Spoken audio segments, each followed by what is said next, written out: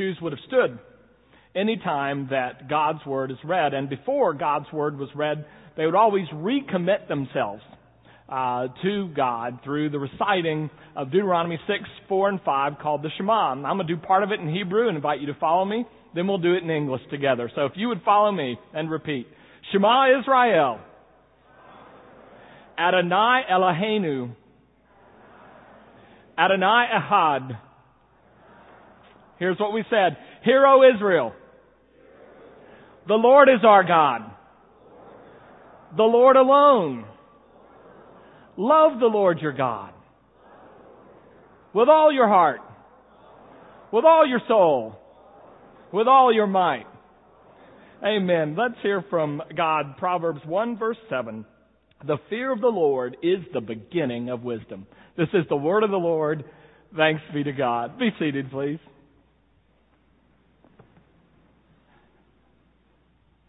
A couple of decades ago, those of us who were trying to stay up with trends in our world, things that not only were happening but would be happening, read John Naisbitt's book, Megatrends. You may have remembered that. In his book, he said this was one of the things that was coming true in our world. He said this.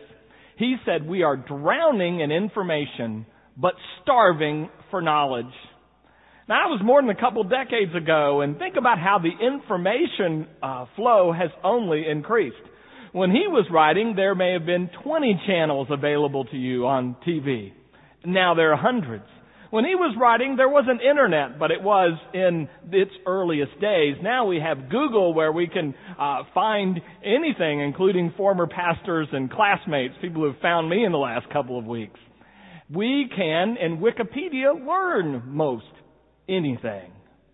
And when most recently, we have been introduced to blogging. In 2005, there were 30 million plus people giving their opinions on everything through blogs, and that has only increased. In fact, you probably noticed our church has added to the mix in recent days. But my question for all of you is this: with all the increased flow of information, what effect has it had on our life? How has it helped us in life? Has it brought more rest and relaxation to our life? A couple of centuries ago, Benjamin Franklin postulated that with all the increases in technology and all the increases in information flow, Franklin guessed that one day we would only work 4 hours a week. Is that your work schedule? Has it brought us rest? Probably not. Has it brought peace to our world? At the turn of the century, from the 19th into the 20th, it was popular for both religious and secular leaders to believe that if we could just educate people a little bit more, we could educate them away from war. We could educate them away from hostility. And of course, all their dreams came crashing down with the advent of World War I. And nations have fought continuously since that day. Has it brought us peace? Has it brought us better relationships? All the information that we have gained through the years. Has it improved the quality of our life with one another?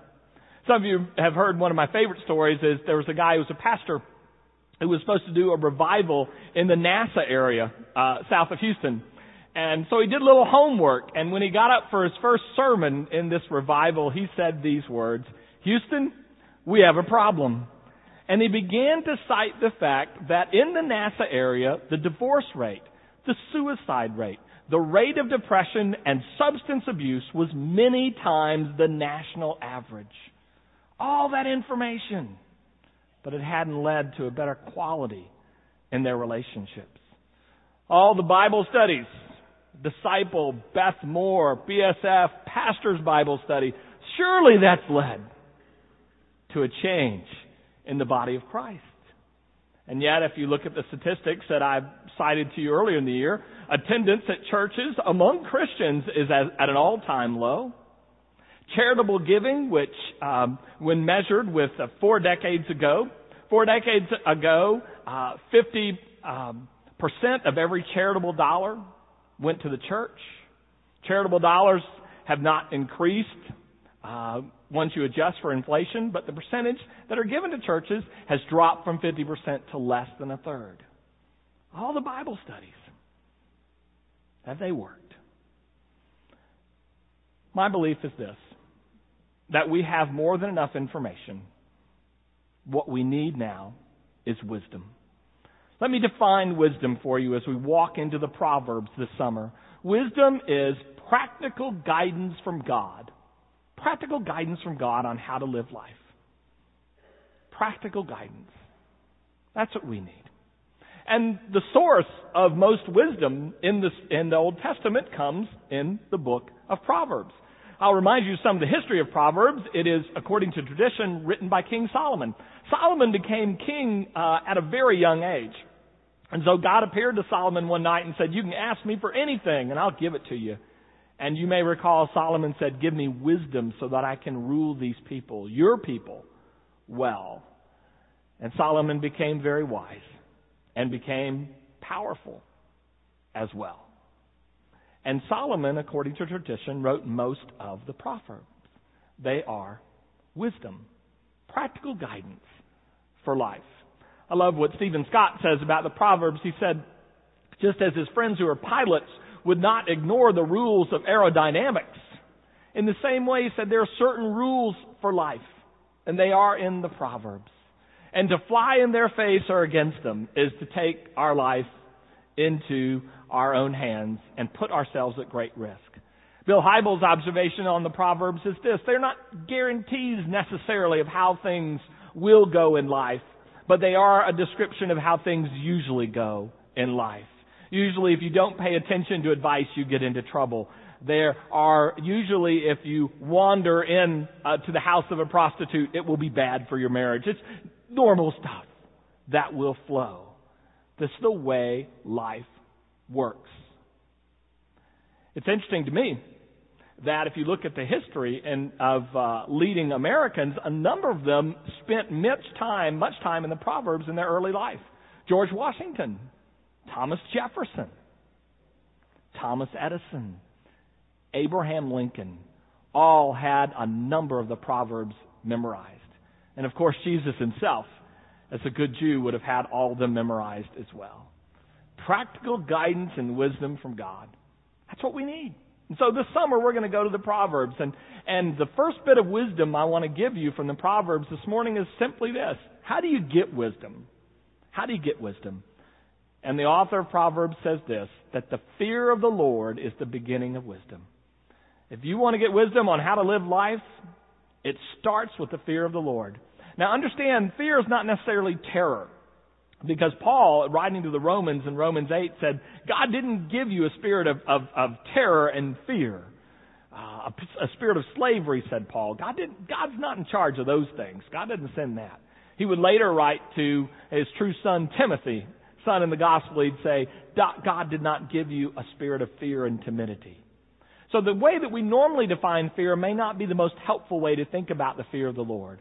Think of the fear of the Lord as a reverence, as an awe, as a belief that God is above all, that God knows more than we know, can do more than we can do. And it starts with an attitude that places God above ourselves. And if that's so, then we're more than likely going to follow the practical advice that God gives. The key to all the wisdom that you will gain starts with your relationship with God. Get that right. Put God in God's proper place, and other things will flow naturally. So one of the reasons that we've continued, even when we finished with Moses, with saying the Shema together, because what the Shema does is it says that we believe that God is God and only God is God. And we're going to put our whole selves into following God. Well, if you repeat that and mean it, I assure you that wisdom will follow. Get this right. Everything else falls into place. A friend of mine talked about doing some work far south of the equator. And in this area, one of the things that they warn people who come to do mission work and others who travel there, they warn them about large boa constrictors that can eat people and have eaten people whole. And so in the U.S. Peace Corps manual, which they distribute to all the mission workers, it gives some advice as to what you do if you run into one of these large man-eating boa constrictors. The first piece of advice is this: don't try to outrun the boa constrictor. You can't. Second piece of advice is to get perfectly still. The third piece of advice is tuck in your chin. The fourth piece is let the boa begin to swallow you up to your waist. The fifth piece of instruction is then take out your knife and slit its throat. And the sixth piece of advice they give in the manual is don't forget your knife. Well, when it comes to wisdom from God, don't forget your knife. It all starts with your relationship with God, and if you don't have that, anything else that follows is not going to do you very much good. We were in a town where 3 of the disciples, according to Scripture, were raised as little boys, and we were imagining when we were in Israel that they ran up and down these streets, which I assume they did. But one of the interesting things is that the synagogues would have a school to train young boys, and they would teach them all the subjects we would learn. They would learn math, the science of their day, the history of their people. And they would learn them all, though, using the Scriptures. The Bible was their only textbook, the scrolls of the Torah. And they could even teach math doing it. And the reason they did it is this. They said that for their students, they would be better off believing that 2 plus 2 is 5 with God than believing 2 plus 2 is 4 without God. They knew where it all started. All wisdom starts first with a commitment to the God who gives wisdom. And then the wisdom begins to flow. Christian author Dallas Willard puts it this way, that we must come to believe that Jesus is not only the greatest teacher and smartest teacher who ever lived, but that Jesus knows more about our particular field than any other person alive. So that we're always in relationship with Him, whether it's teaching or medicine or ministry or science, whatever field that we're in, we recognize that He knows more about it than we do. And we keep the relationship with Him first and central. It is this relationship with God, this fear of the Lord, that is the beginning of wisdom. And everything else will flow from that. So as we come to the Proverbs this summer for practical guidance on how to live our life, let me make 2 suggestions. The first one is this. If you don't have a relationship with God, if you feel like you have not made God the center of your life, if you've not really given God all your heart and your soul and your might, if you don't know that you're loved unconditionally in Christ and that He's with you and walks with you daily, then I hope that you will come at the close of the service and find one of the prayer Stephen ministers or the pastors so that we can pray with you about that, because that's the knife that you need if you're going into the jungle of this world. You start there. Second thing is this. There are 31 chapters of Proverbs, rather. 31 days in July, 31 in August. If you read a chapter a day, we can read through the Proverbs 3 times this summer. Now, granted, we're eight days behind today, but you can get it in gear, and you can make that up.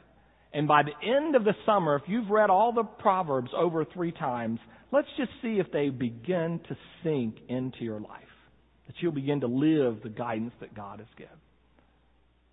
I'm reminded of the story I've told you before. In the 1930s, there was a barnstorming air show that went from town to town. One town, though, they picked up a new addition. And the pilot was doing his tricks with the plane. There was an old man watching all the tricks with this plane. And he turned to people he didn't know, a younger child with his father, and he expressed his concern. He said, that plane's going to be in trouble. It's going to crack up. It's not made to do those things. They kind of ignored the old man and watched with delight as the plane went through some other maneuvers. And then suddenly, the plane did begin to crack apart. And tragically went shooting down to the ground. In the midst of the chaos that followed, the little boy turned to the older man and said, how did you know that plane was going to crack up? And the old man said solemnly, I designed it. The designer of life knows how life works best. We can, this summer, begin to fly with the rules that He has given, or we can try to fly in their face.